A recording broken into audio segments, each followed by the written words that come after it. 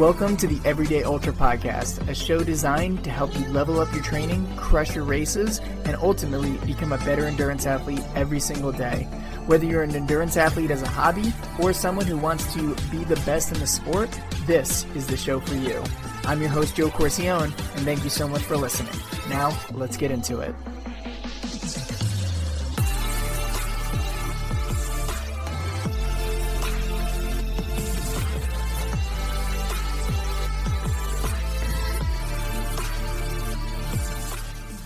What's up, everybody? Welcome to another episode of the Everyday Ultra Podcast. I'm your host, Joe Corcione, and super excited about this episode because we're talking the granddaddy, the triple-digit run that a lot of us ultra runners covet to get to at one point in our lives, which is the famed 100-mile race.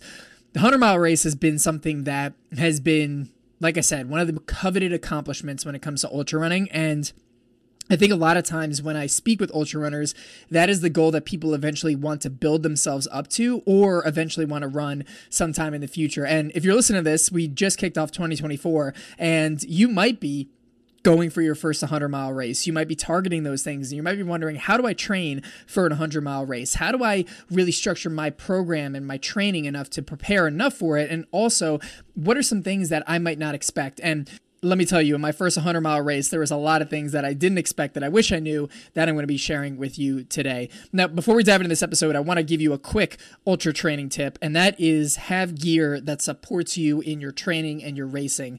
And one piece of hydration gear that has helped me to level up my training and racing, this awesome handheld that I just started to use in my faster races or training on my shorter, faster runs. Because here's the thing, like, we don't normally think to go out and bring water with us on our shorter runs or even something that's super fast. But let me tell you, not being hydrated out there can do a lot of damage to us. So for me, I like to carry at least one handheld with me with water. But let me tell you, I've struggled to find a handheld that doesn't make my arms hurt during races for gripping it for so long, or one that's annoying to hold when I'm on training runs.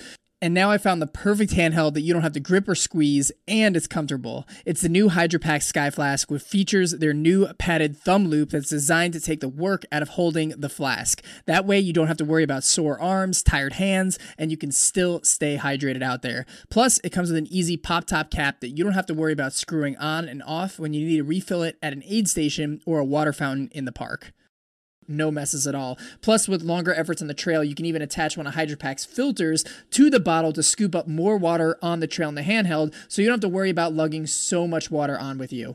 Now, the bottles are durable too. If you use the soft flasks in the Salomon packs that a lot of people use, you've used a HydroPack flask before. The handheld is similar, but it's actually one that you can just attach to your hand, and it's made by HydroPack themselves. I'm using their handhelds this year at Javelina 100 and my upcoming 50K at Elephant Mountain and all of my shorter runs. And because I know this would help you too, I partner with HydroPack to give you a 20% discount on any of their products, including the Sky Flask handheld, any soft flasks, filters, or anything else. And all you need to do is go to hydropack.com and use the code EverydayUltra20 at checkout to get 20% off your order.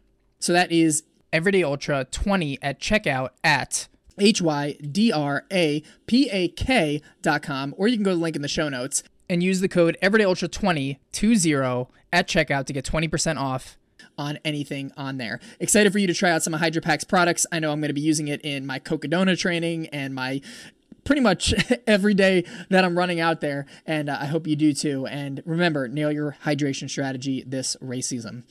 All right, everybody, let's get into this episode on how to run 100 miles, right? Now, the 100-mile distance, right? I remember the first time, and I think a lot of you can resonate too. Like, I remember the first time I ever heard about 100 miles, my mind was blown. And I was like, oh my gosh, like, how could I ever run 100 miles? Because it just seems so long. And I think one of the biggest things is because it has triple digits, right? Most of the time when we're running a lot of races, it is a double-digit kind of race, whether it is, you know, a marathon or a half marathon or a 50K or even a 100K, right? Like, sure, it's 100K in kilometers, but miles, it's still double digits, right? So the 100-mile distance can be daunting, but I'll tell you this, like, I want to share everything that helped me to train for all the 100-milers that I've done. I've finished every 100-miler I've done, which is 3 100-milers. I've done 100 miles with climbing. I've done flat 100-milers, and I'm happy to kind of share everything all my secrets, that is, on this podcast to help you finish and train for your first 100 miles. So just a little bit of background about me in terms of like my 100-mile experience. So I did my first 100-miler in April of 2022, and that was the Zion 100-miler. And so that had a decent amount of climbing in it. It was also had a lot of elements in there, such as like heat and cold and ups and downs and flats. So it was a perfect 100-miler that I did at first. And then I did my second 100-miler later that year at Javelina 100, which is one of the most competitive 100-milers in the United States, and I ended up placing top 10 at that one. And what was interesting, at Zion 100, I placed top 10 male as well. But that race wasn't as competitive as Javelina, so I made massive improvements from Zion to Javelina based on a lot of the things I learned on that first 100-miler that I did. And then I did my third 100-miler in 2023 at Javelina once again and placed top 15 male, which was super, super exciting. So I've been through the block 3 times in 100-milers, and also I'm coaching tons of athletes who are going for their first 100-miler. I've coached athletes who've done their first 100-miler, and so I know the experience on how to like shape a training program that will help you get there. So I think first and foremost, I think the biggest thing to kind of talk about with 100 miles is like, what's the difference between 100 miles and every other race? Obviously, it's a longer distance, but I want to go beyond the obvious on that.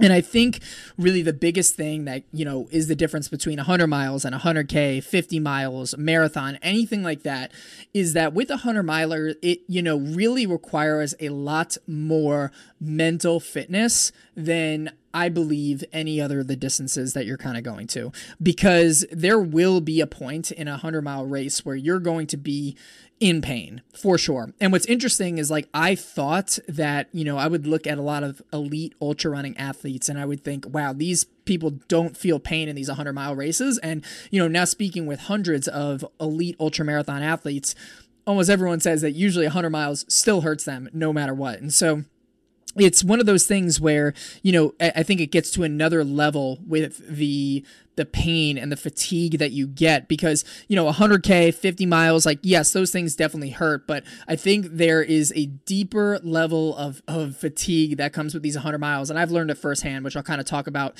what shocked me in my first 100-mile race right after I talk about the big difference. But I think the biggest difference is not just, the sheer amount of mileage, but how much reliance that you have on mental toughness versus physical toughness now, or physical fitness, I should say. Now, you still got to be physically fit, which we'll talk about later, but I think having a bigger, stronger effort on your mental toughness is going to be one of the biggest differentiators between 100 miles and any other ultra distance that you do that is less than 100 miles, right? So that's just the key thing to kind of think about, is when you are structuring your training, don't just train your body, train your mind as well. And we'll talk about how to do that in here as well. But that is probably the biggest distinction on there as well. I think the other thing is that basically Murphy's Law comes into effect with 100 miles, right? Because 100 miles is significantly longer than its, shorter cousin, which is the 100K, right? Think about it. 100K is 62 miles and the jump after that is to 100, where think about the typical kind of progressions beforehand, right? So we got like 5K, 10K, half marathon, and then 50K, and then 50 mile, and then 100K, right? All those really don't have too much of like a 20-mile jump between each other if you're going on there as well. But then it goes from 100K generally to 100 miles, which is like 38 miles, which is huge. So there's a big gap between those two kind of things. And so the biggest thing with that is like knowing that Murphy's Law is in effect there. So the longer the time, like there is the inevitability that things will go wrong. Because of that, there's a lot more variables that you're going to have to manage, and you have to focus a lot more on problem solving. Now, you got to be a problem solver in any type of ultra, like no matter what, whether it's a 50K, 50 mile, but because the time is so much longer in 100 miles, there is more room for things to inevitably gone wrong. So you need to be able to be problem solving. You need to be able to have a plan. You need to be able to like think through how you're going to work through these issues a lot more. So it becomes not just like a fitness game of you getting your feet across the finish line. It's also, being a skill solver or a problem solver and being able to have the skills to, fix something when it goes wrong out there. So that's another big thing as well too.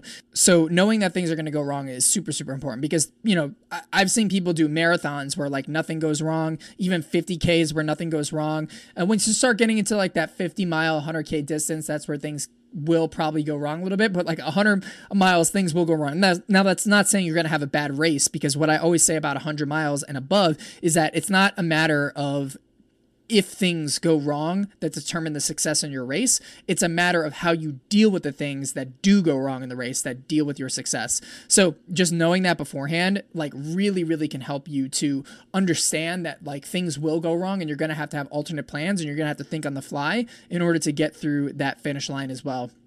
And then the last thing too is, I think this is, and I guess this goes right into what shocked me at my first 100-mile race. So I guess we'll just start there. But I would say like another big difference between 100 miles and everything else is that the shorter the time you have left to go, the harder it's going to seem. And here's what I mean by that, because I don't know if that was the right way to phrase it, but I'll give you an example. So I remember before I did my first 100-miler, I would hear stories of people, DNFing at these races where, they would have 100 miles and they had 10 miles to go, right? They're at mile 90 and then they would drop. And I would ask them, I'd say like, hey, like what caused you to drop? And in my head, I'm thinking, oh, it's probably injury, blisters, like any of these things that, would inherently might stop someone physically because they just simply can't go on anymore.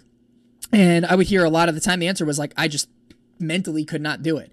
And to me, that always blew my mind, because I was like, wow, 10 more miles to go. Like you already ran 90. Like how does 10 more miles like really just intimidate you so much in that moment that you can't do it?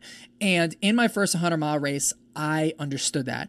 And I've told this story multiple times on the podcast before, but basically my first 100-mile race, I was at mile 97. Now, meanwhile, I got battered. I was torn. I like got my butt kicked. Like I was feeling like the lowest point physically and mentally that I've been in a race before. And I remember going past someone and they said like, hey man, only 3 more miles to go. And then like mentally, my brain just started kind of freaking out, because it was like, oh my God, I have 3 more miles to go. Like what the heck? And because even though it was only 3 miles, which is something that I did, in all the time in my daily training runs and everything like that, that 3 miles just seemed so long in the moment because I was out there for so long. And in that moment, I realized, I was like, oh, this is why people quit 90 miles in. And so I think that was one of the biggest things that shocked me, was like knowing that even though I had only a little bit more to go, how long it seemed in my mind, given even though I've already gone through so many miles in there as well. So I always say, like, do not underestimate like that distance in general, right? Like don't underestimate 100 miles. And I think a lot of times we hear stories of like David Goggins going out and running 100 miles on a whim with no training, or like, I think now it's becoming more common than ever that people are just jumping into 100 miles and like trying to do it with like minimal training. And some people are successful, but I don't think that there's a respect for the distance in those scenarios. Now, yes, if you want to go for it and you want to do this at the mental thing, I wouldn't advise it. Like it's going to hurt. Like this is something that you do need to train for. At the same time, like you need to respect the distance. 100 miles is something not to take, I don't want to say like take lightly, because I don't want to scare anyone from not doing it, but it is a big distance. And so I think respecting the distance, and I did respect the distance at the time, but again, I thought like, I was like, oh, by the time I'm at mile 97, it's going to be like easy, it's going to be home free, like I'm going to be good. And here I was, mile 97, like, holy shit, I have 3 more miles to go. So like the big thing I always want to say is like, don't underestimate how much you have left to go, meaning like, oh, it's going to be 3 miles, it's going to be easy, because like it's going to be, it definitely is going to require a lot for you to kind of push, and like that requires that mental training as well. So that was one thing that definitely shocked at the 100-mile race. The other thing that really shocked me on my first one too is, how you can have a seemingly perfect nutrition plan in your training and it can go miserably wrong in an 100-mile race. And so here's what I mean by that, right? So when I was training for my first 100-mile, I knew a little bit about nutrition. I wasn't like totally learned up on it, if that is the right terminology for it. But think about like when you're practicing your nutrition in the long runs, which by the way, if you aren't, you 100% should, because you need to get, used to taking in those things. But when you're doing in, your training for a 100-mile race, you're probably not running 100 miles or doing the time on feet that's going to equate your 100-mile race in your training.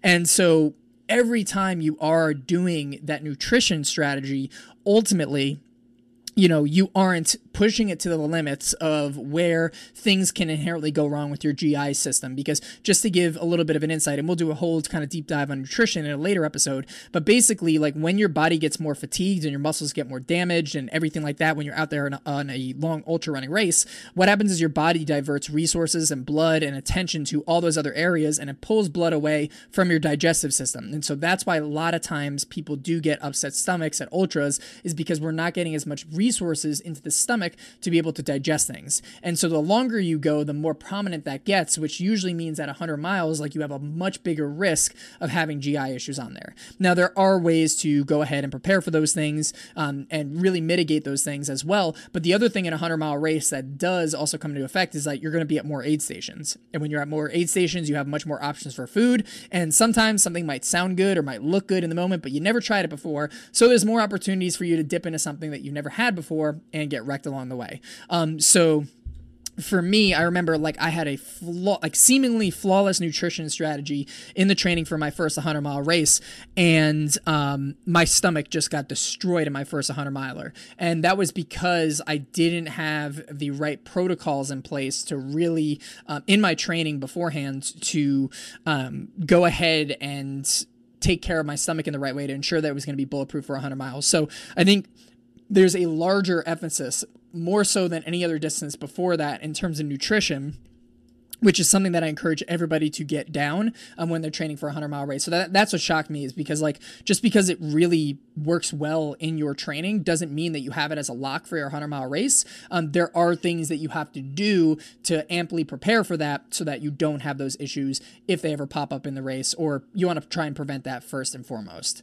The last thing that I want to say that really shocked me is like how much your aid station time can compound in these 100-mile races. Now, granted, that seems like something that's like, hey, Joe, like I know that's the same thing for a 50K or a 50-mile or a 100K, but here's the thing. It's like you get to a point where your legs have never probably felt the way that they have before. And let me tell you, those chairs and those heaters, or maybe they have a fire at those aid stations, just to seem all the more tempting. And you can sit down to those things for a long, long time and really add up your time in the race. And what was super interesting is like, even though in my second 100-mile race, I came top 10 male at Javelina 100, if you look at some of my splits, like I was sitting down at a lot of aid stations, and basically I did an analysis of like looking at my training and kind of looking at and saying like, hey, if I just like walked in and out of these aid stations, I probably could have saved myself 50 minutes of time in the race, which would have been the difference, I think, between maybe me and ninth place, I think. Not 100% sure on that, but like it would have been, I mean, even so, 50 minutes in just like a time basis is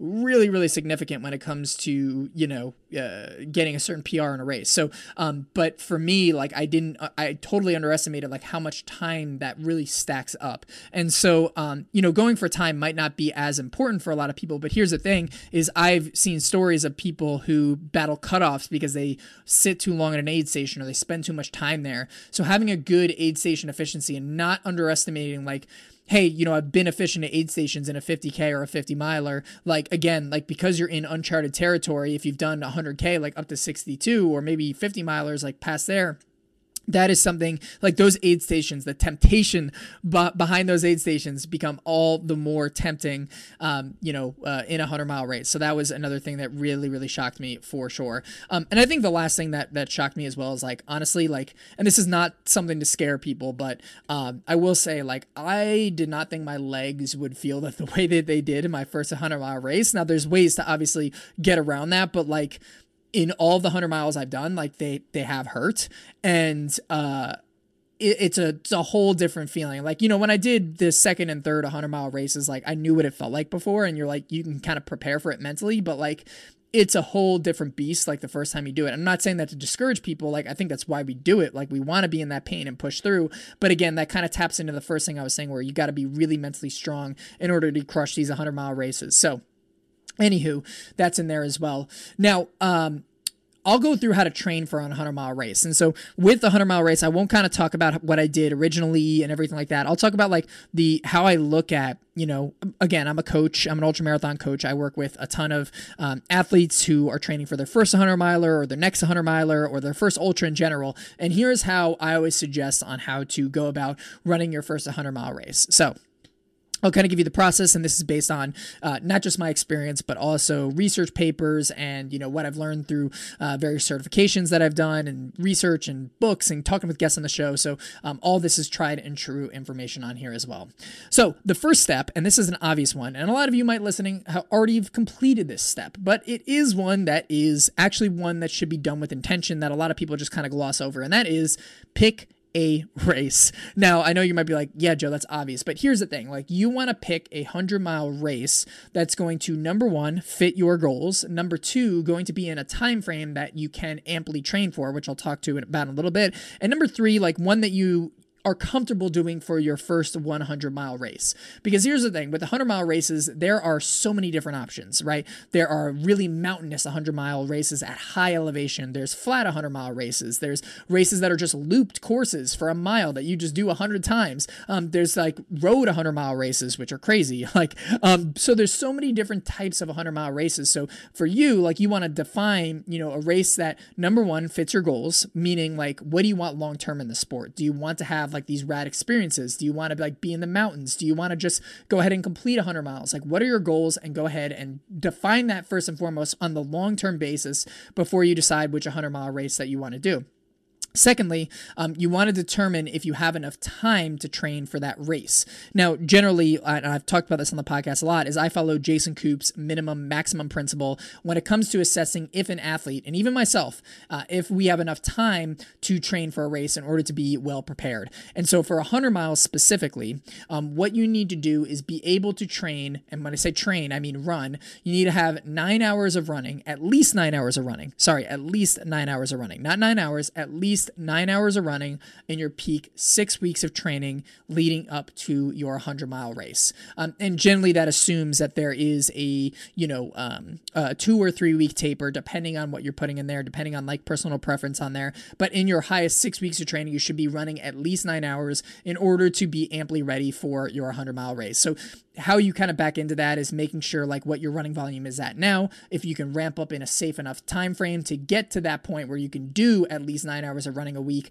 for that 6 week period. And ultimately you should be able to, kind of see, okay, this is a good time frame for me for my first 100-mile race. Or if something seems a little bit too aggressive and doesn't fit that minimum maximum principle, you might want to find something later on into the race as well.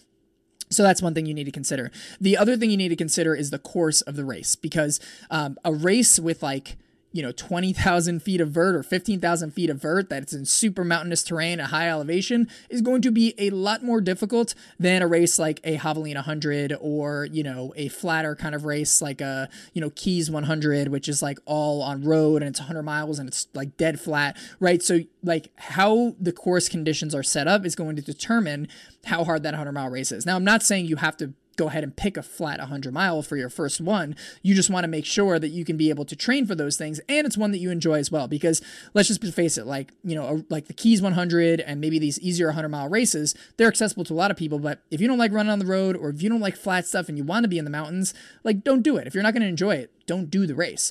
Just make sure that you know what you're getting yourself into if you're like going into a much harder race, and there are more specific things that you're going to have to train and kind of improve on and things like that as well. So always know the course when you're picking on it. Now, if you want a suggestion for a first 100-mile race that I always like to do, or I always like to suggest to athletes, I would say, first and foremost, make sure you enjoy it. But some of my favorite picks that I like to do for first 100-mile races, for me, Javelina 100 is always like a go-to that comes to mind. And the reason why I like Javelina is because it has a great balance between difficult and also easy at the same time. So it kind of is like a Goldilocks in terms of like a 100-mile race. And what do I mean by that? So terrain-wise, it's really, I don't want to say flat because there's about 6,000 feet of climbing in it, but it's all rolling hills. Like, you're not summiting mountains. It's pretty much a rolling climb. So it gives you a little bit of a challenge where it's not dead flat and it's on trails, but it's like not like a crazy amount of vert where it's going to crush anyone or require you to do a ton of climbing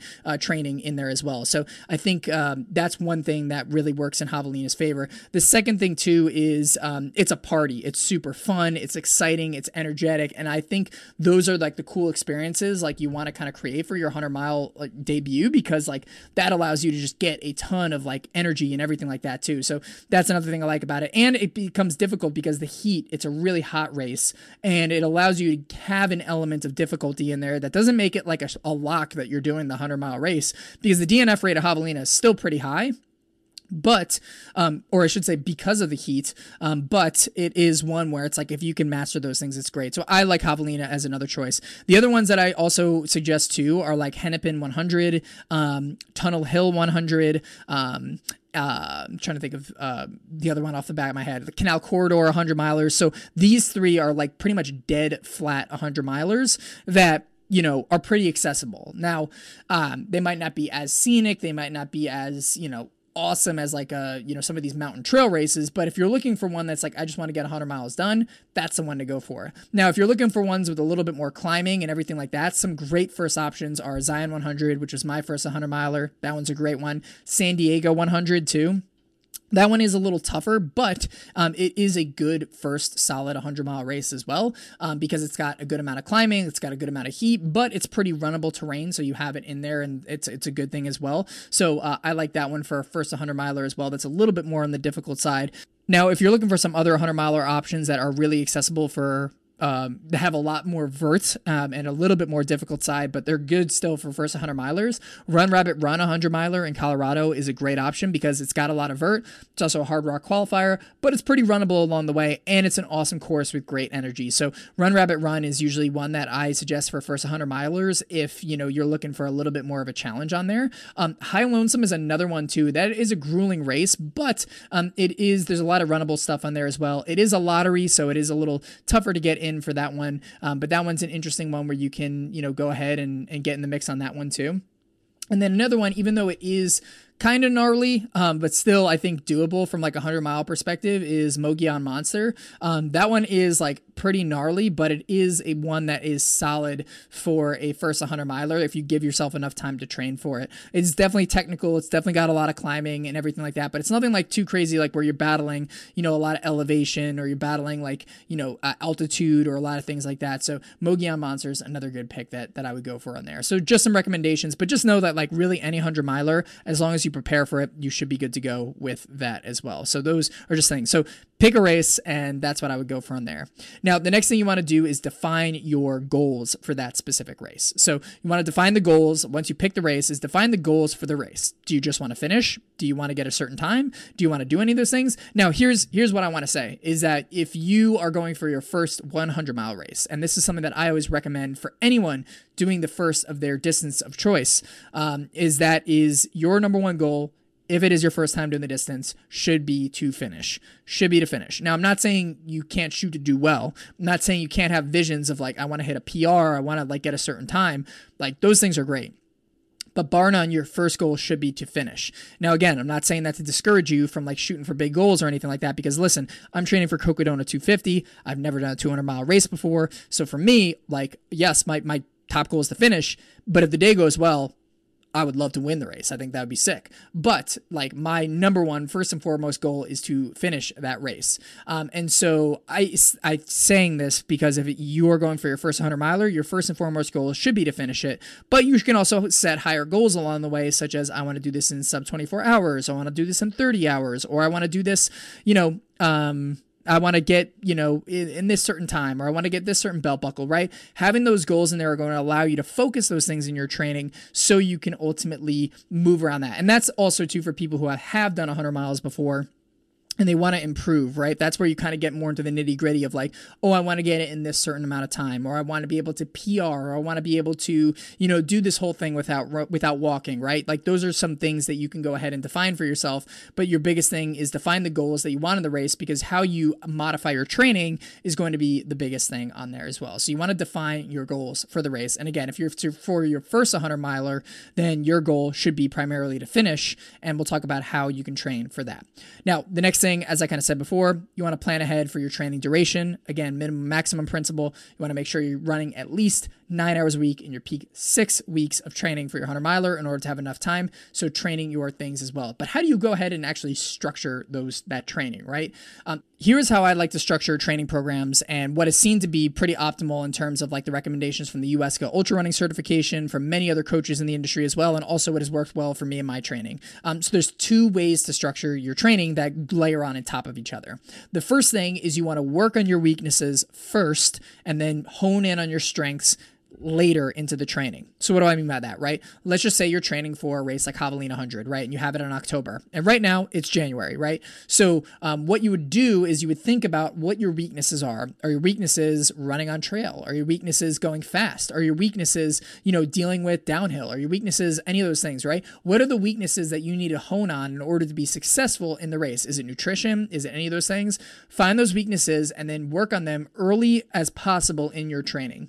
And the reason why you want to do this is because you want to give yourself as much time to tweak and refine those things, just so ultimately you have more runway to do a lot of trial and error to really get the thing down right, so that race day comes around, you're able to be strong in those areas, right? And you give yourself more time to work on those things. A lot of times where I see a lot of mistakes is a lot of people work on their weaknesses closer to the race, and because they think, oh, I should just hone in the strengths first, and then once I'm fit, work on the weaknesses. The problem is that you don't give yourself enough time to work on the weaknesses, and this also goes into why you should work on or hone in on your strengths closer to the race. If you're working on your weaknesses closer to the race, you can be psyching yourself out in terms of your confidence levels, because your weaknesses, everybody knows when you're doing things that you're weak at, generally you're like, wow, I feel like I suck at this thing. And that's not the mindset we want you to go into going into a 100-mile race. So generally, we always say work on weaknesses first and foremost in your races or in your training for a 100-mile race, and then work on your strengths later on as well. Now, the only caveat to this is mental toughness, which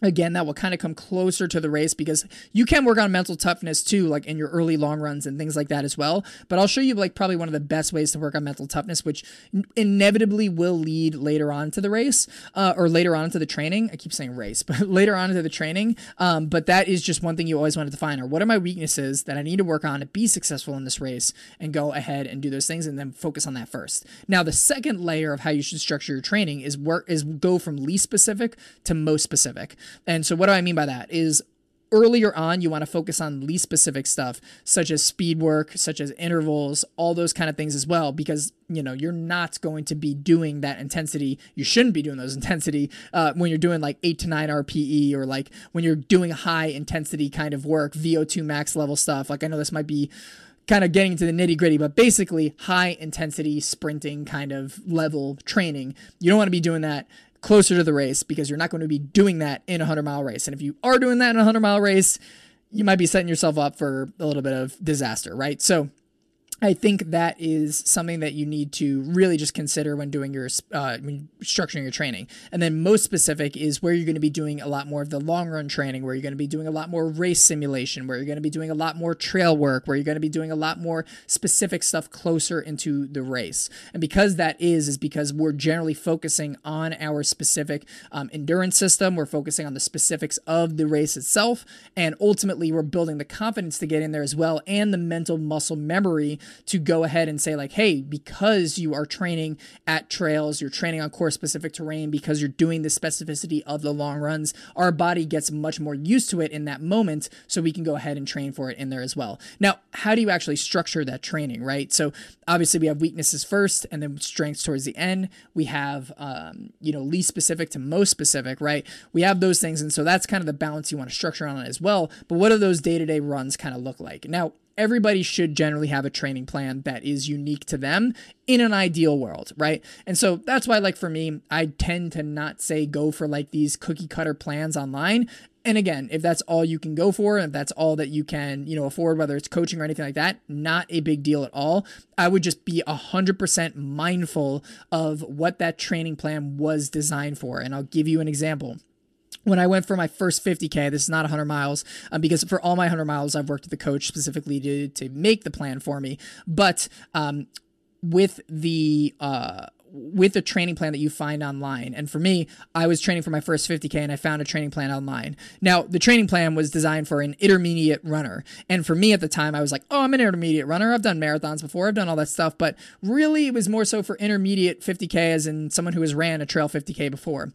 And I was just blasting myself in terms of my capabilities and my volume. And I was just feeling pretty burnt out. And I was definitely overreaching in terms of my training, because I was using a plan that wasn't designed for where I was at that now. So if you are going to use a plan online, be 100% sure that it's designed for your skill levels, your schedule, your routines. And if not, I always suggest working with a coach to come up with a personalized plan to have those things on there as well. So again, I don't want to sit here and say obviously I'm a coach, everything like that. But I'm not saying that to promote my coaching service. I'm just saying be mindful of the plan that you're picking. And if you're writing your own plan, then you can use these principles to kind of develop those things as well. So that's generally where I'm coming on. But how would you structure those things? Just given that what we've kind of discussed right off the bat with 100 miles. So on the least specific side of things earlier on, that's where you want to generally work on a lot of speed work sessions. And then towards the end of the training, that's where you're going to be working on more long run kind of stuff as well. Now, even in the weeks when you're doing speed focused stuff and you're doing longer runs at the end,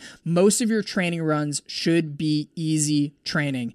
Easy training. And what I define by easy training, I like to use rate of perceived effort, which is inherently ranking how you feel on a scale of 1 to 10, 1 being the most easy, 10 being the hardest. And so generally, I like to always structure my training runs, and what I use for most of my training runs for 100-mile training, and even more so with 200-mile training, is 2 to 3 RPE. That should be most of your runs. Even if you're on a speed work phase, at least 3 to 4 of your runs, I should say. 3 to 4 of your runs should probably be around the 2 to 3 RPE phase. And then once you get closer to the race, when you're doing a lot more endurance training, the long run kind of phase, that's where at least 4 of your runs should be easy training in there as well. Because when you do easy training, think about how you're running in these 100-mile races, which I'll kind of talk about pacing and everything like that.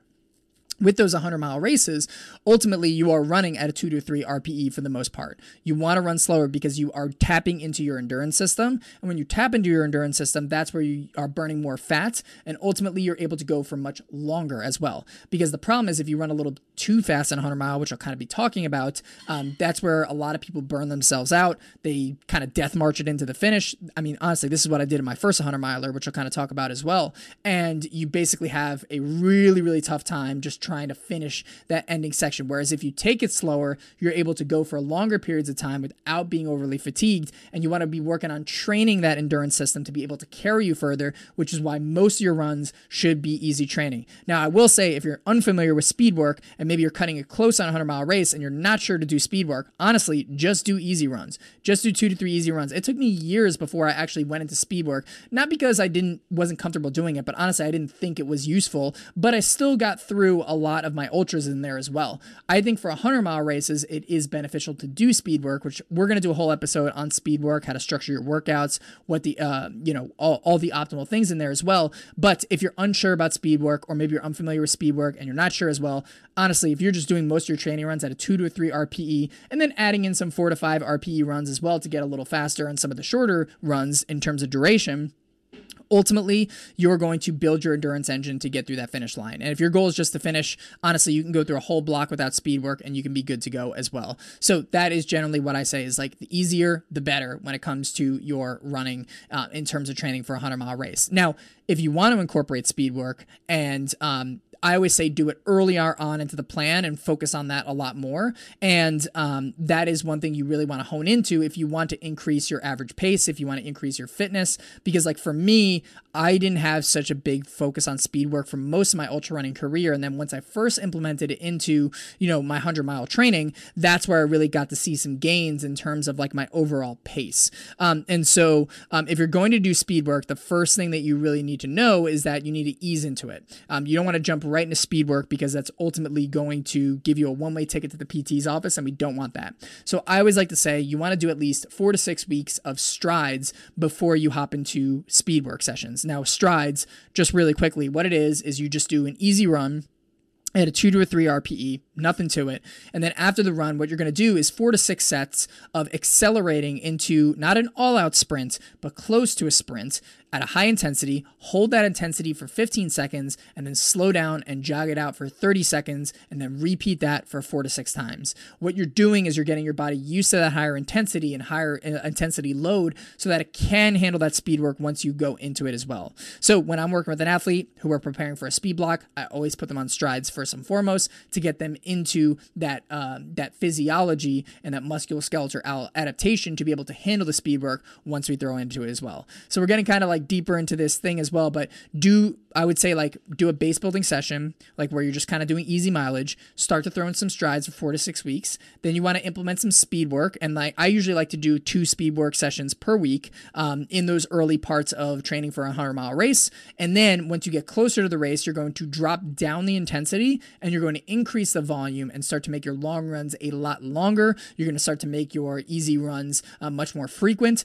And ultimately you're going to get to the point where you're stacking up that where you're closer to the race, your primarily workouts are going to be long runs and you're going to be focusing on those things where you might still be doing 1 speed workout a week, but it's not necessary. But whereas earlier in the training, you might be doing 2 speed workouts a week. So just something to think about in terms of how you structure your training. And that's going to be the biggest thing. Now, why am I going on and on about this? Because the most important thing to focus on in a 100-mile race is fitness. That's it. Fitness, right? And this is going to start to get into the conversation about all the things that you need to go through and really, really hone in on when it talks to training for a 100-mile race. And by the way, this goes for even more so than not just 100-mile races, but it goes for 200-mile races. It goes for 50K. It goes for 50-mile. It goes for marathon. Like your number one priority when it comes to training should be getting yourself fit enough to go the distance. Because here's the thing. A lot of times when people go for a 100-mile race, they focus on, oh, I need to get in tons of climbing, or I need to get in the heat training, or I need to get in the downhill specificity. Yes, all those stuff is great. You need to be prepared for those things. But if you're not fit, none of those things matter. So I always say there's one mantra when you're structuring your training of what you want to focus on, especially for a 100-mile race, and that is, are you fit enough to get to the finish line? And what's going to build that fitness is that good training that I mentioned before and how you structure it in your training as well. And so that's like the most important thing is fitness, because you want to be able to get that fitness up there as well. Now, the next thing, which is equally as important as fitness, is the mental fitness, the mental toughness. You need to callous your mind to the point where it can handle tough things throughout the race itself. Now, one of the biggest ways that I like to say to practice the mental toughness, right? And there's a bunch of strategies and techniques that we'll go over in another podcast episode, where we talk about how to play the mind games to be able to get your mind to go through on those things. But where you're going to get that mental practice is in your long runs. So when you're doing your long runs, when they're like 3 hours, 4 hours, right? Like these really, really long runs where you're out there on the trail, that's where you're going to hit a lot of these the lowest points in your training. And you want to be able to, in the moment, be able to have that mental gymnastics to, see, hey, what am I doing when things get tough? How do I get over this thing? How do I ultimately, make sure that I'm pushing through when I start to feel tired, right? You can practice those things in your long runs to help you go through and push through those inevitable lows that will come up when you're in an 100-mile race. Now, one of the best ways to practice mental toughness, and I would suggest this, is doing a race that is anywhere between 6 to 8 hours long. And this can come into a tune-up race where you're signed up for maybe like a 50-mile race and prep for the 100-miler, or it can just be a very long training run where you're just going out and practicing those things. And the reason why I like to schedule these long runs, these really, really long runs for people who need that mental kind of toughness and confidence building, is because I truly believe that, when you're doing like a 4-hour run, which I know a lot of times I've said this on the podcast and I still believe that is, there's a point where too long can be long on a long run. And so like, I wouldn't say like, make all of your long runs like 8 to 10 hours, because there are some physiological downsides to that. Like really for me, like, for my last 200 miles, the longest run that I did outside of tune-up races or anything like that was 5 hours. I rarely go over 4 or 5 hours in terms of like programming a long run. But if you do need that like mental callousing and practicing to really get into that dark place where your mind is, that's where you would probably want to start to structure a long run that's 6 to 8 hours long, so you can get into that point where you can do that as well. Now, ideally, you want to do that in a tune-up race, like call it like a 50-mile race or something like that, which we'll talk about as well. But that's just something that you want to like get down for sure when you are training for your next 100-mile race, is that mental toughness and strategies as well. And some strategies just really, really quickly to kind of give you some. And again, we'll do a whole podcast diving deep on this, but some mental strategies to help you get through it are, number one, setting micro goals.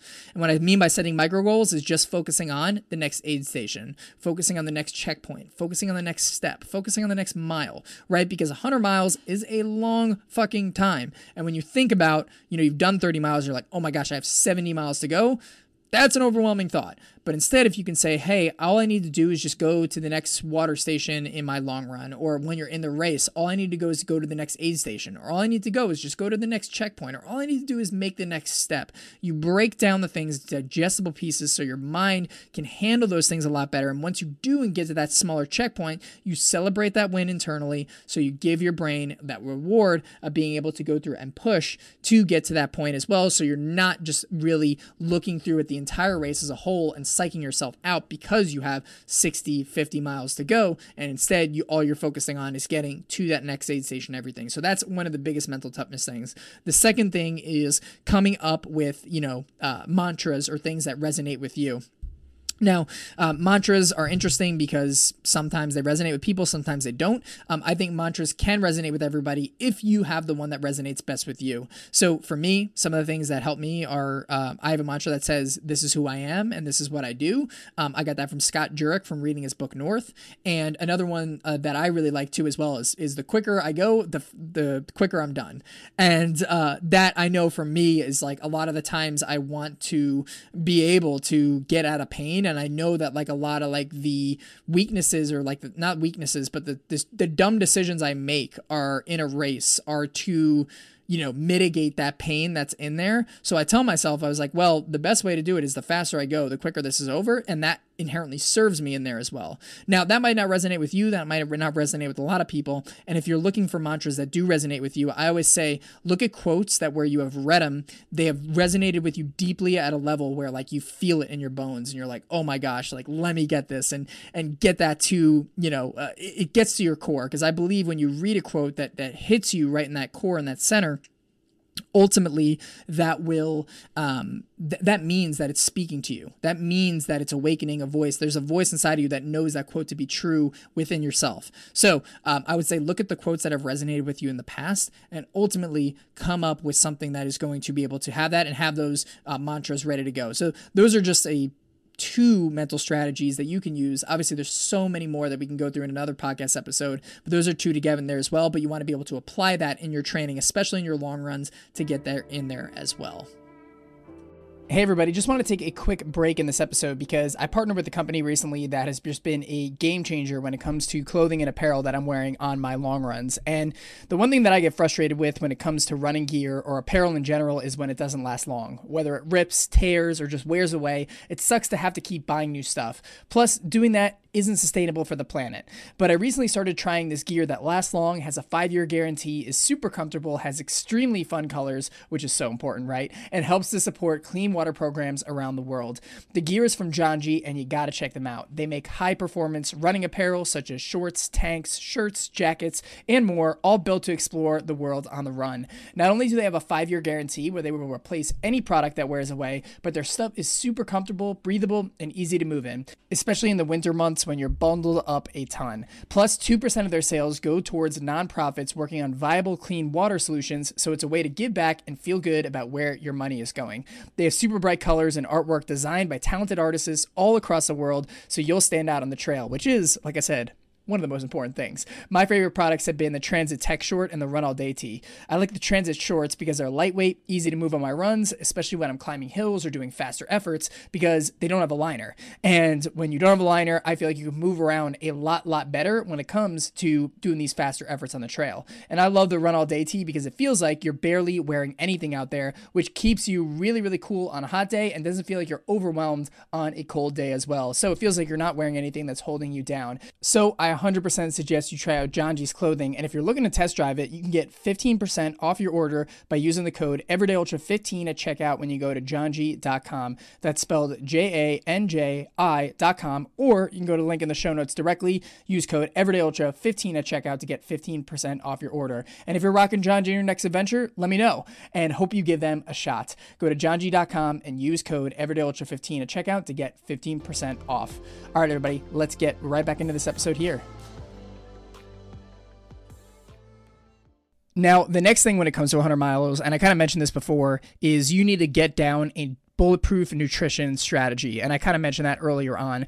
With the nutrition strategy, you need to make sure that you're testing it in your training and that you're setting yourself up for success by doing that inside of your training as well. That's like the next thing. After the fitness, after the mental toughness, the nutrition is the next piece that I usually like to tackle on there. And I get it. There's a lot of conflicting information about nutrition out there. How many calories should I do? How many carbs should I put in?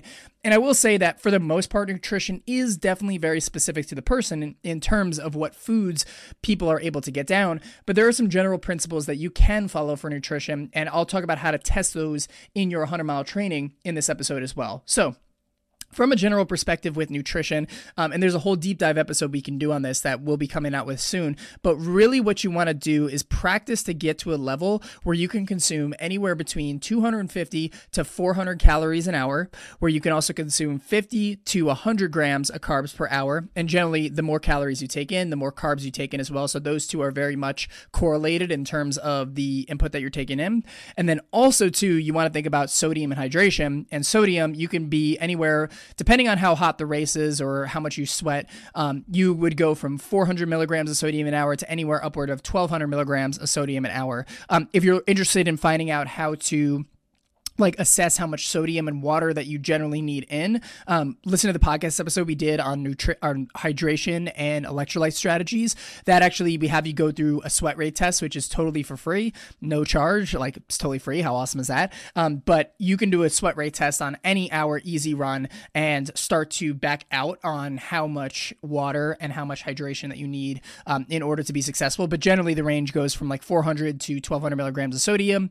And then water wise, again, you'd want to do a sweat rate test to figure those things out, but it could be anywhere between, 500 milliliters of water to up to a liter of water an hour, just depending on how hot it is and how much water you need to take in. But the reason why I have these ranges here is because, like I said before, everyone is different. And what you want to do is, if you're unsure, or maybe you haven't started to eat when you're running, or you just plainly are just maybe, hey, I don't know if I've been doing this the right way.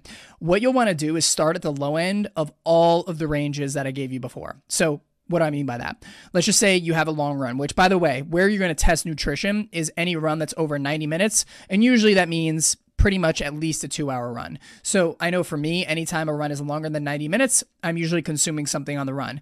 Not necessarily because it helps to increase performance out there, but also too, I like to train my gut along the way to be able to handle food when I'm running as well. And that's a big component, right? Not only do you want to test the food to make sure you don't get sick, you need to make sure that you're training your gut constantly to handle food while running, because you're going to be eating a lot in these 100-mile races. A quote that's always resonated with me is from Jason Koop, and he said, an ultramarathon is just an eating contest on the go. And it's so true, because if you don't eat, if you don't have a good nutrition strategy, there's no way our body's going to be able to have the fuel and the energy necessary to continue to push on. Now, of course, we can grit it out through mental toughness and strategies and things like that. But generally, if we're underfueled, that's one thing that can lead to a death march. And to be honest, too, I shouldn't say to be honest, but the studies show that the number one cause of DNFs in an ultra, and this probably goes for 100 miles as well, even though this is more broad based on an ultra, is gastrointestinal issues, aka nutritional issues and stomach being upset. So if you can nail this down, you not only set yourself up for success,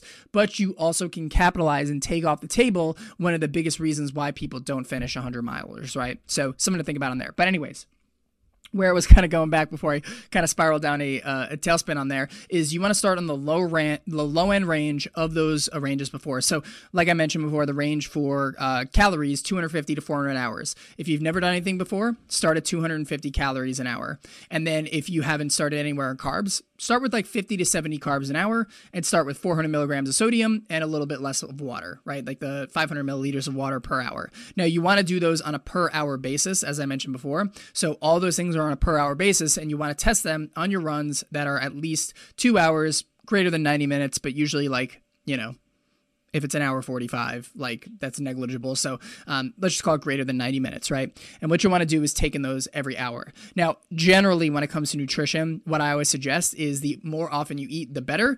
And so I like to take in all of those quantities in increments of 20 minutes, just because you give your stomach a steady drip of all the calories and carbs and hydration that's coming in. and you're not like bombing it at the top of the hour just to have that on there. I used to do that when I first started getting into ultras and endurance. And let me tell you, like, I would end up getting sick because what happens is when you bomb your stomach like that, it's not in the process of digestion. And because of that, when you give it all the calories at once, you're already running, you're already in, a state of fatigue, you're already in a state of activity, and it's going to be like, oh crap, we need to like go and give a lot of resources here, and it's going to almost shock the system. So I like to do like a steady drip of it, 20 minutes. You can do 30 minutes too. You can even do 10 minutes. Whatever increment works for you, that's what I would suggest though. And I would go in the low end of those ranges. Now, how do you know if that's the right end of the range for you? The first thing is you want to notice your energy levels on the run and throughout the day. So on the run, if you feel like you're fueling and towards the end, you're feeling still a little bit lightheaded and bonky and maybe like your legs feel a little bit more sore than normal, you might want to start to bump up those contents on each of the ranges that I mentioned before. So the next run, you might go to 300 calories. You might go to 80 grams of carbs. You might go to 600 milligrams of sodium. Now, granted, generally, I think the hydration and the sodium thing are a whole different ballgame when it comes to nutrition. So, and again, I have that episode on hydration and electrolytes, which you can listen to.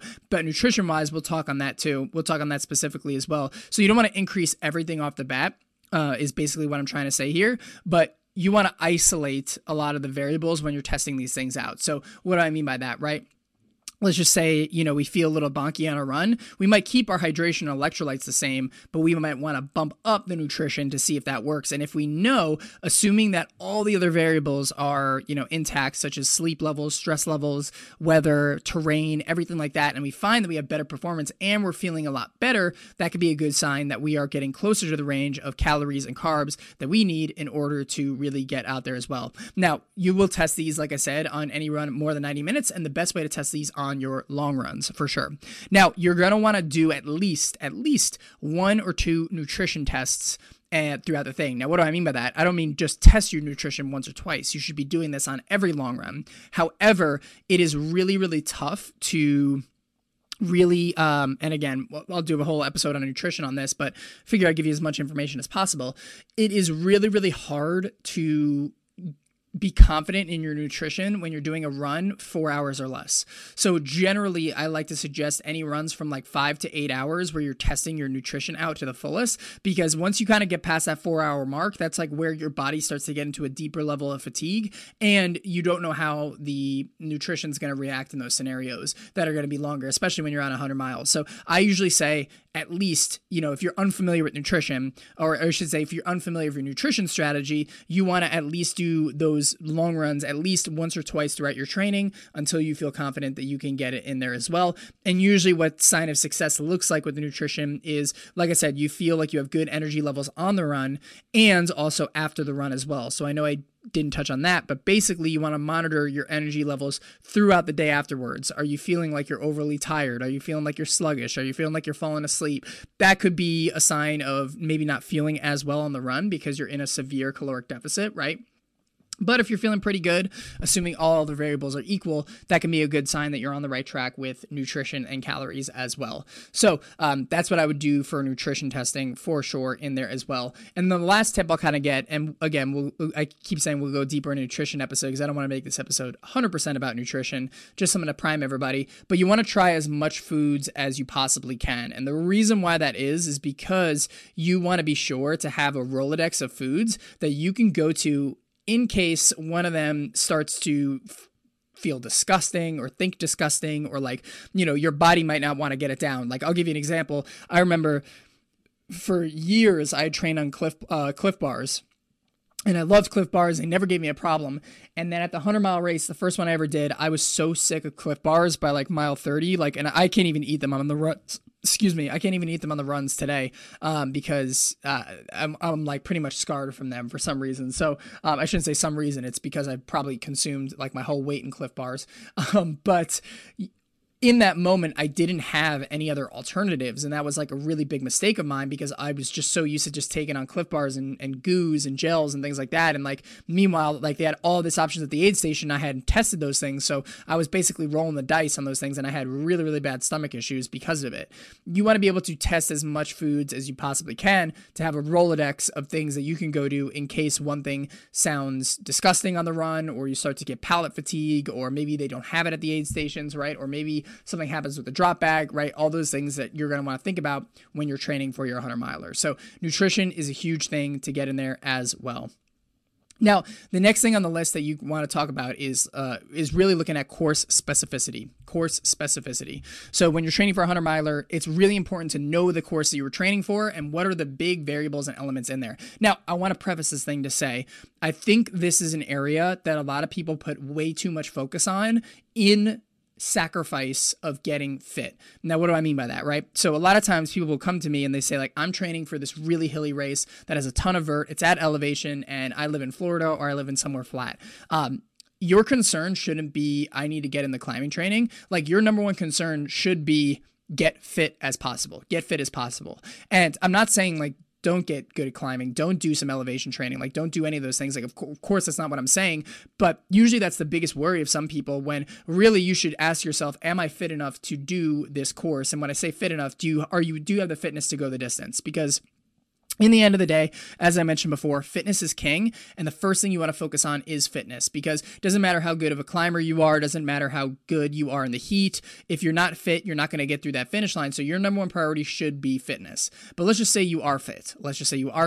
You know you can do the distance. You've gotten to that point. That's where you start to focus more on course specificity. And that's where it comes into heat training, elevation training, doing a lot of incline if you're in a hilly race, running a lot more on technical trails if you're running on a technical thing. That's where that course specificity comes into place. Now, the value of course specificity, yes, it's helpful because it prevents that shock factor for sure. Because like I'll give you all an example. Like one time I attempted a challenge in the Adirondack Mountains where you are going to go through, and basically what they have there is they have 46 what they call high peaks. They're not really that high. I think it's just mountains over 4,000 feet, which for New York that's quote unquote high. But I know a lot of you West Coasters and Colorado people are like, what the hell? That's not high. Yes, totally get it. And so at the time I saw this challenge and I was like, you know what, how bad could it be, right? It's just mountains over 4,000 feet. It's not too bad. And little did I know like how just brutal and rugged those trails were. And it just threw my brain for a loop because I wasn't prepared for the course.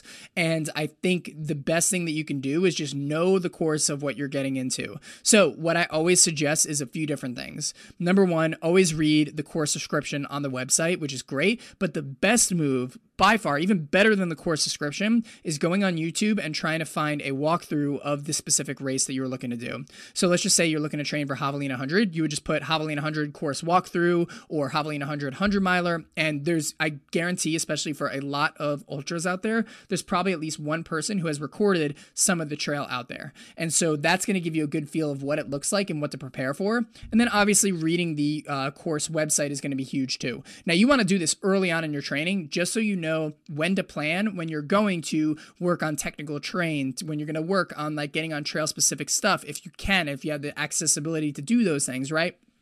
But knowing what you're getting into offhand first is really, really important because it reduces the shock factor of, let's just say you think a race is just super easy and runnable and you go to this thing and you're like scrambling up boulders and it's super rocky and technical and jagged. Like that kind of shock to the brain can be really, really tough, especially when you're in a 100-mile race. So you want to get as familiar with the course as possible. Now, again, you want to get familiar with it, but you don't have to like orient every single run to the specificity of the course, right? You can still go ahead and run on roads for like a really technical trail race to build fitness. But what you're going to want to do is at the very least, at the end of your kind of training, as I mentioned, least specific first to most specific. When you get into that most specific phase, if you have access to trails that are similar in terrain, it doesn't have to be exactly one-to-one, but at least are somewhat similar to the course that you're doing, you're going to want to do a lot of those long runs on that course-specific terrain. Now, if you don't have course-specific terrain around you, no worries at all. Again, it's not that big of a deal.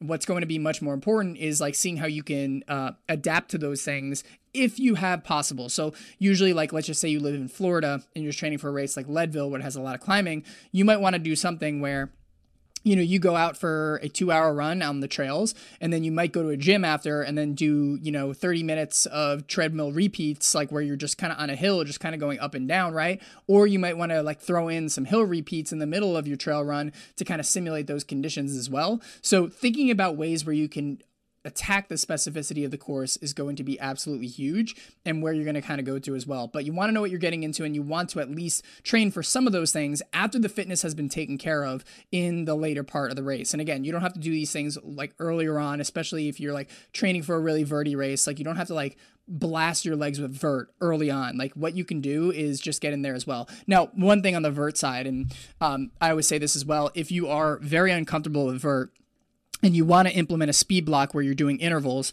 I always suggest doing those intervals as hill repeats. Because here's the thing, you build the uphill efficiency and the comfortability of going uphill and kind of doing those or getting the vertical gain on feet, and you're also getting the benefits of doing the VO2 max or the lactate threshold interval targeting work that's going to allow you to get faster. So that's just one caveat and all that to say, like, if you are very nervous about the climbing, and honestly, if you're just doing a race with climbing in general, I always suggest to do intervals on hills in general, but that'll give you a thing where you can start to get a little bit course specific earlier on without robbing the fitness benefits that you're going to get of the specific training focus that you're in, which would be speed work in that phase, right? So just something to think about to have that on there as well, is the course specificity.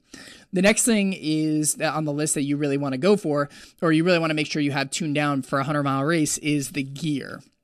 So what kind of gear is like an absolute must?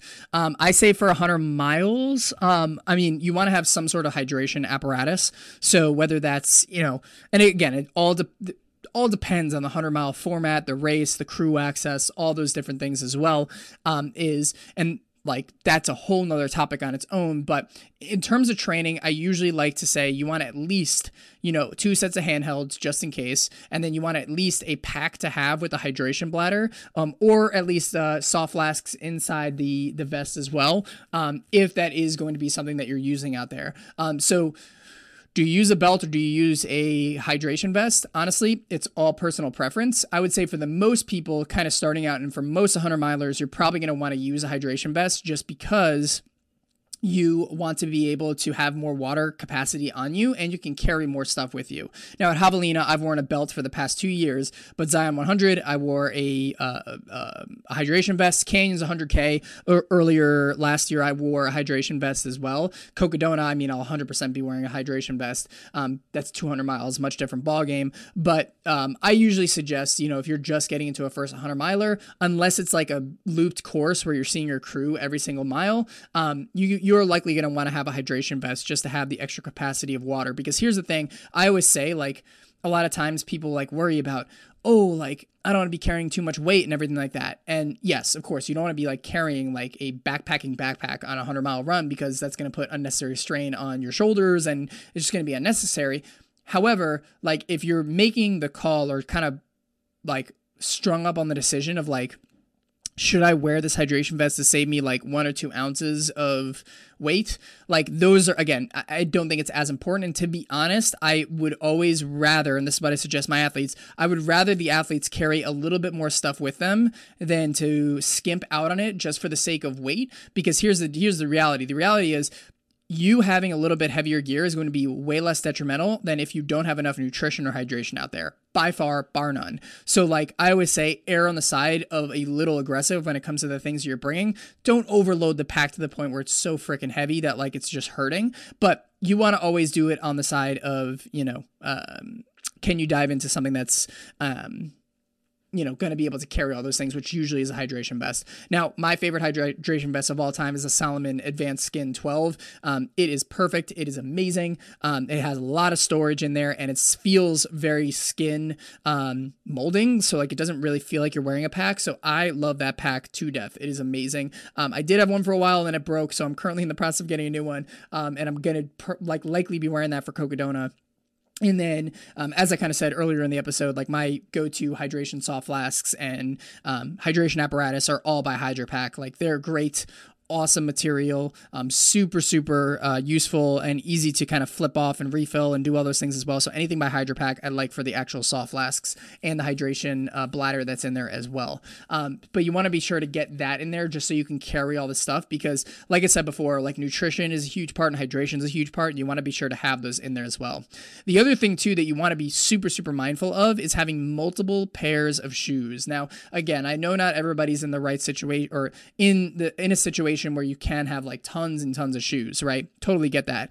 I always suggest having at least 2 pairs of shoes, not just throughout the training, but like to have in the run as well. And because there's going to be a lot of times where you'll need to potentially change shoes due to blisters, or maybe they're wet, or maybe you just want a different feel of things, but having 2 pairs of shoes that you can like interchangeably go out of on the race and in your training is going to be a good thing to have on there as well, and something that's not always coming to front of mind if you're doing like a 50K or a 50 miler or something a little shorter, right?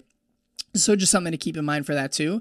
And then the last thing is you want to be sure to have like clothing that actually like feels good and is good to run in, because here's the thing, like you don't want to be chafing out there. You don't want to wear things that are uncomfortable, because you're probably going to be wearing those clothes for a long time, unless you're changing out in the middle of ultras, which in terms of changing, I've only changed out shirts like a few times. I changed actually my shirt at Javelina this year just because it was colder at night. But you want to be sure that whatever you were testing out in your training is going to translate well on race day. And that would be the thing too, is like you want to, for your long runs, you want to you want to run in your race kit. That's where I'm going for there. You want to run in your race kit as much as possible, especially on those super long runs, because that's going to allow you to ultimately know for sure, like, okay, this gear is going to work. And that not just goes for the apparel, it goes for the pack, it goes for the hydration apparatus, it goes for the shoes, it goes for everything that you're using on there. And you want to be bulletproof, sure that you're going to be able to get through those things at the end of the day. So that is one other thing is gear, and that stuff is super important. So the musts, I think, are like at least 2 pairs of shoes, gear that is comfortable, and when I say gear, I mean like apparel that is comfortable and that's like is not going to screw with you, and hydration apparatus for sure. There are other things out there like headlamp. Of course, you're probably going to need that because likely you'll be running in the dark. Headlamp, you'll want that as well, and have that in there too. So those are just some things as well to practice as well. Which headlamp kind of comes to the last thing. It's like, what are some 100-mile specifics that you can train for in your race? Because I hear it all the time. Should I train for night training, or should I like do sleep deprivation training where I'm kind of doing all those things? These kind of have like a fine line to them. And so why I say fine line is because for a few different reasons. The fine line on this is like, yes, if you're very nervous about running at night, or if you're very nervous about running when you're kind of sleep deprived, which is definitely more 200-mile focus, but if you're doing a very long 100-miler, like meaning like time-wise of where you could be out there could be some benefits in that from a confidence perspective. But from a physiological perspective, what you have to balance out is the impact that it has on your training in the middle of it. So what do I mean by that? Right. So I actually had a client that I was working with, and he was pretty confident in running at night and things like that. And I remember talking with him, and he mentioned like, oh, is there any value of doing night training? And my always follow-up question to that is, well, how do you feel about running at night? Are you scared of it? Are you nervous of it? And he's like, no, like I'm totally fine running with it. And I said, great, like that's awesome. Then I wouldn't do night training. And the reason why I said I wouldn't do night training is because when you do night training, generally that's during a time where you've been up all day and you're now going to do a long run at night. And I'm talking long run specifically, like an hour run or an hour and a half run. That's totally fine. I'm talking long runs specifically at night, and I should have clarified that earlier. But long runs specifically at night, they do have a lot of high risk from a physiological perspective, just because generally you're on your feet, or I shouldn't say on your feet, but you're awake all day, and now you might be going into a 3-4 hour long run at night where you're already pretty fatigued, plus like catching up on sleep. Like the next day, you might not sleep. Might not get enough sleep in there. You might be like really groggy all day because your body clock's kind of messed up, and you can mess up recovery a little bit. So not saying it's going to be detrimental to the point where it's going to screw you up completely, but it is definitely a little bit more risky because you're throwing in a deeper level of fatigue than you would normally get on a regular run if you were doing it throughout the day. Now, again, if you need to be confident in those areas and you're like, I'm like scared shitless of running in the dark and I don't know how to do it. And honestly, if you've never done it before, I suggest maybe doing it once. But here's the thing. You don't have to do it on your long runs. Like you can do it on your hour easy runs or anything like that. Obviously be safe out there in the dark for sure. But you don't have to do these like mega long runs at night to do it as well. And the same thing goes with sleep deprivation training. Like you don't have to like go through and you know, do those sleep deprivation things and risk those things. But again, if you're like scared of that and you want to build the confidence that you can do it, there is a value of doing it. So I guess like my whole point around this is like, you want to ask yourself, is this something, or why do I want to train at night? Why do I want to do sleep deprivation training? And if the answer is I want to build confidence around these things because I'm just like, quite frankly, unsure if I can do it, yeah, go for it. But if you're like, I'm not that worried about running at night, or I'm not that worried about running sleep deprived, I would say you probably don't have to necessarily do it, just because the risk reward is, interestingly enough, because a really important thing on top of just building fitness is also getting the adequate amount of rest. And if you're doing these high volume periods and you're not getting the right rest, it can be a recipe for disaster for sure. Yeah, so that is just something to think about, and always something that I mentioned in there as well. So yeah, that's the core specific stuff. Now, one thing that you can do to get really core specific and get some good practice, and I always suggest doing this, and this is when you're mapping out your training, right? When you're mapping out your training, I totally suggest having a tune-up race leading up to your big 100-miler. And generally what that is just a race that's going to be able to give you the practice tools that you need, all the things that we talked about, right? Pace. Oh, by the way, I'll talk about pacing too, but which is important, but this is a very much a training for a 100-miler. We'll go through a 100-mile race strategy in a different episode, but what I also want to talk about is in your training, you want to plan some tune-up races that are going to be able to practice the things we talked about, right? The fitness, the pacing, the mental toughness, nutrition, core specificity, gear, all those things you want to be able to practice, and you could do so in a race environment with a tune-up race. Now, a tune-up race, what I suggest is doing anywhere between a 50K to a 50-mile in a time frame that's, I would say, at most about a month before the actual race itself. Now, you can do it much earlier if you want. You can do it 6 months earlier. You can do it 5 months earlier. It doesn't really matter, but I always like to suggest doing it at a point where it's at least a month earlier, so you have some more time to capitalize on the things that you learn during that specific tune-up race in other long runs that you have in there as well. So that's why I usually like those things as well. And so I always say too, when you're looking at a 50-miler or a 50K as a tune-up race, that's the timing part you want to look at, but you also want to try and make it as core specific as you possibly can. So for example, if you're running a race like Javelina 100 and it's very runnable, it's a little bit punchy with the climbs, but nothing too crazy, it's hot, what you might want to look at is a summer race that has a lot of those same characteristics, right? A lot of the same vert characteristics, the trail characteristics, the weather characteristics, but just on a shorter distance based on those things as well. So like that is something you really, really want to try and put inside of your training protocol to test those things out, because that race, when you do it, is going to be a good indication of how well you're doing in your training or where you're at from that perspective to have it on there. And that's why I say, like, at most you want to do this a month before, because let's just say you do one of those races and, you know, maybe nutrition doesn't go right. Maybe your heating or cooling strategy doesn't go right in the hot race. You want to have at least 2 weekends of long runs where you can go ahead and work on those things so you can be able to do it. And the earlier that you can do it, the better. Just make sure that you're trained up to the point where you can handle that tune-up race like a 50-miler or a 50K. And like I mentioned with the minimum maximum principle before, the same thing applies to a 50K and 50-mile, except it's not 9 hours for the peak 6 weeks. It is 6 hours for the peak 3 weeks. So if you're at your point in your training where you're hitting 6 hours of running for 3 weeks in a row, that's a point where you can amply add in a 50K or a 50-miler. And you can add in multiple. Like, you don't have to just do one tune-up race. You can do 2 tune-up races. You can do 3 tune-up races. It doesn't really matter. As long as it fits with the schedule and you're not overdoing it and you're putting it in a way where you can complete it, that's going to be super, super huge. So that is something I 100% suggest to do. And in those races, you want to practice all those things as well. And then after the tune-up races, then you want to orient your training on the long runs after that to work on the things that maybe you need to improve on in those tune-up races itself. Now, if you can't do a tune-up race, totally get it, right? Travel, schedule, budget, all those things might not be in the realm of getting in tune-up races, and that's totally okay. What I would suggest is to do a simulation run. So I'm also working with another client, and there was no tune-up races in the area. that we could really go for, given a race that she has coming up. And so instead what we're doing is we're doing a 36-mile race simulation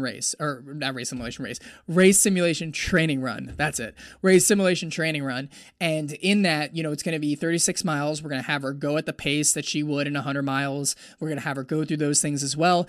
And ultimately do all the things that she's going to do. Nutrition, mental toughness, the gear that she's going to wear, and making sure that she has all those things in there. Now, it's not perfect one-to-one because aid station efficiency is something you can practice in a tune-up race, but really not necessarily practice as one-to-one in a training run. Now, I always suggest have different checkpoints, whether it's your car at certain places or whether, you're able to bump off the trail or the road and go into like a Circle K or like a gas station or something like that. You can make mock aid stations along the way and practice that efficiency, but because you're not going to likely have crew or people helping you out in those scenarios as you would in an aid station, it's not going to be perfectly one-to-one, but at least it could teach you those things as well. But anyways, if you can't do a tune-up race, I would definitely do at least one of those race simulation runs to get you there as well, for sure. So that is just something else to think about with that as well when you're going for, planning your overall training. Now, the one thing I also just do want to mention is the pacing part. And this will go into like racing 100 miles, but it's really, really important to think about this in terms of your training as well. When you are training, you want to make sure, and by the way, that wraps it on tune-up races and race simulations. So I just want to say that bow is closed. We're moving now on to the last thing, which is like pacing and how you ultimately be able to think about how you're going to be running 100 miles and how that translates into your long runs. With 100 miles, you have to pace them very smart. You have to pace them very, very smart. And because if you don't, it's a very, very long distance. And I think that one of the biggest mistakes besides nutrition that I see in 100 miles is a lot of people go out way too fast, way too fast, like incredibly fast. And what happens is you might feel great for like the first 30 miles, 40 miles running at that faster pace.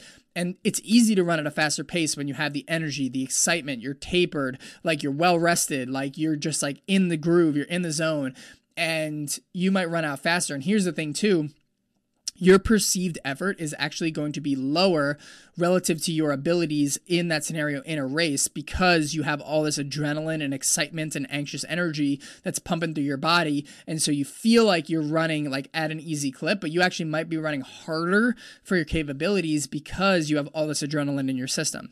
So it's very easy. It's easier. It's way easier said than done to pace 100 miles pretty well. And for me, when I did Zion 100, I told myself, I was like, I'm going to pace it great. And honestly, for the first like 20 miles or so, I did pace it great. Like my easy runs were pretty much like an 8:30 pace. And I remember I went out and my first thing I was like, I'm going to do 9:30s and 10s and I'm going to go through and do that. And it was great. I went through great.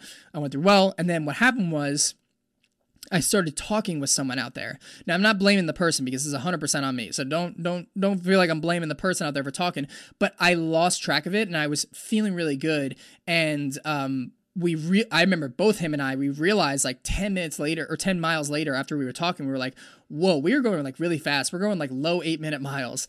And I believe that was one thing that led to me just kind of course with the stomach and everything else that I kind of dealt with on that 100 miles. As you can see, like I did a lot of things not great on that first 100-mile race, which is why I coach people to not do those mistakes because I learned the hard way and I don't want you to do the hard way.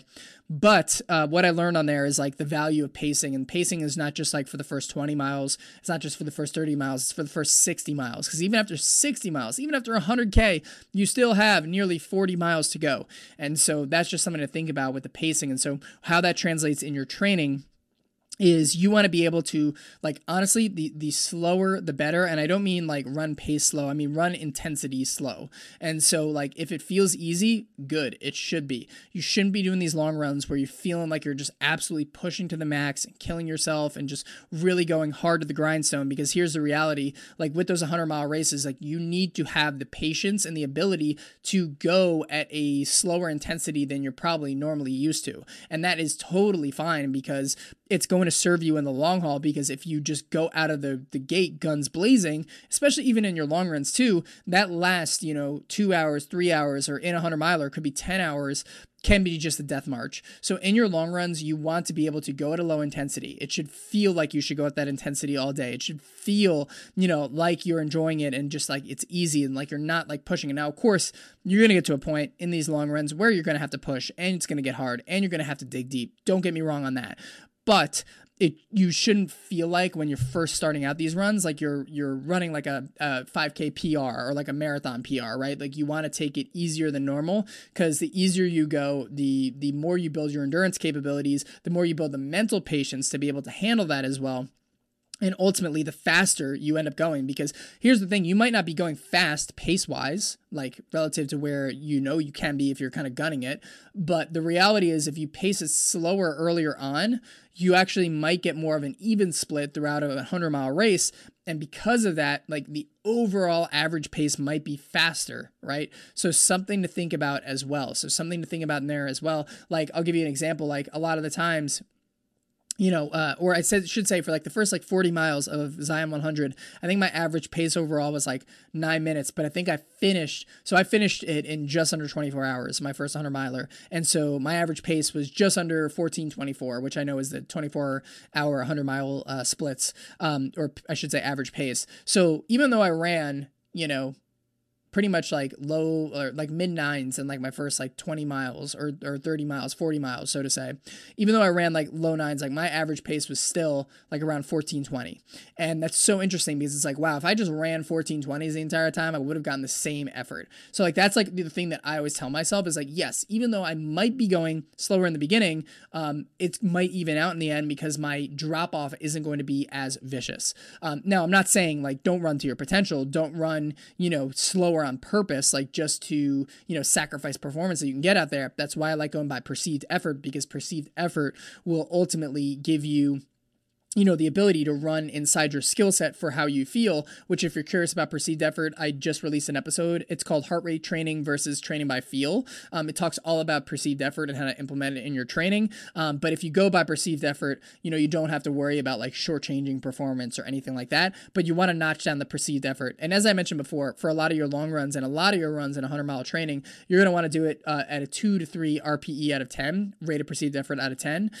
But I usually like to, for a lot of the long runs, lean on more of a 2 than a 3, just because you get to really lean into that easy feeling that you're going to get out there on the trails in your first 100-mile race. So please pace smart and don't go out too hard, and that's something you can practice in your training by developing the patience.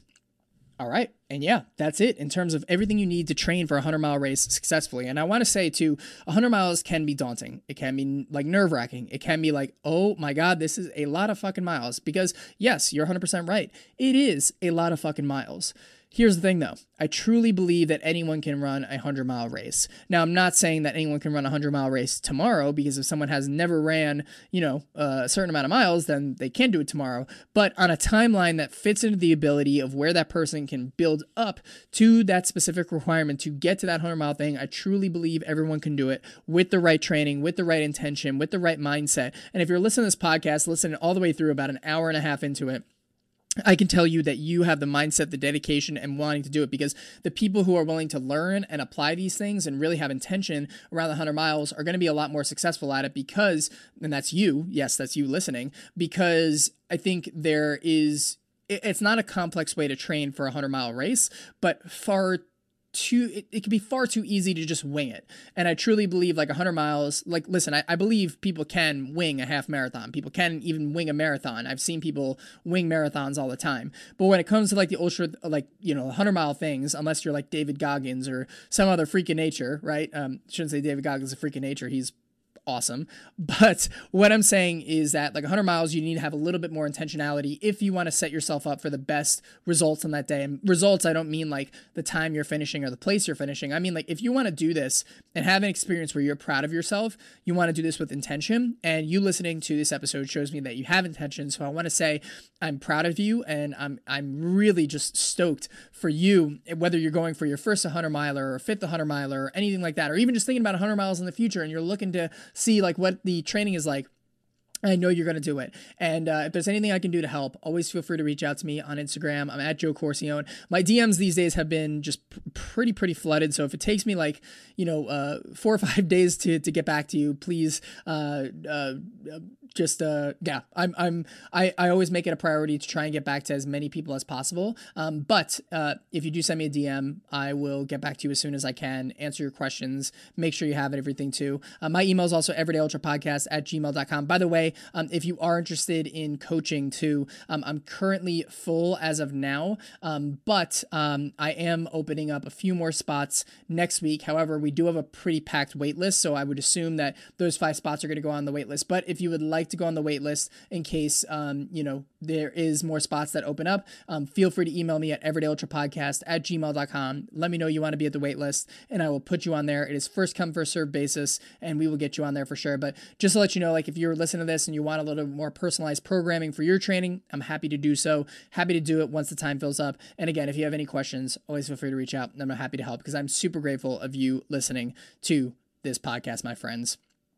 All right, everybody, let's go out in this 2024. Let's race our 100-mile races. Let's hit our training hard and ultimately be on the path of being better endurance athletes every single day. That's why we're here. We're going to be coming out with so many more amazing episodes on recovery, incline training, race strategies, nutrition. So many different topics are coming out of this as well, along with so many great guests. So just stay tuned for some incredible content coming out here in the next months within 2020, where we're going to dive deep into all these subjects. And remember, my friends, be a better endurance athlete every day. We'll talk soon, and thank you for everything that you do. Take care and keep crushing out there.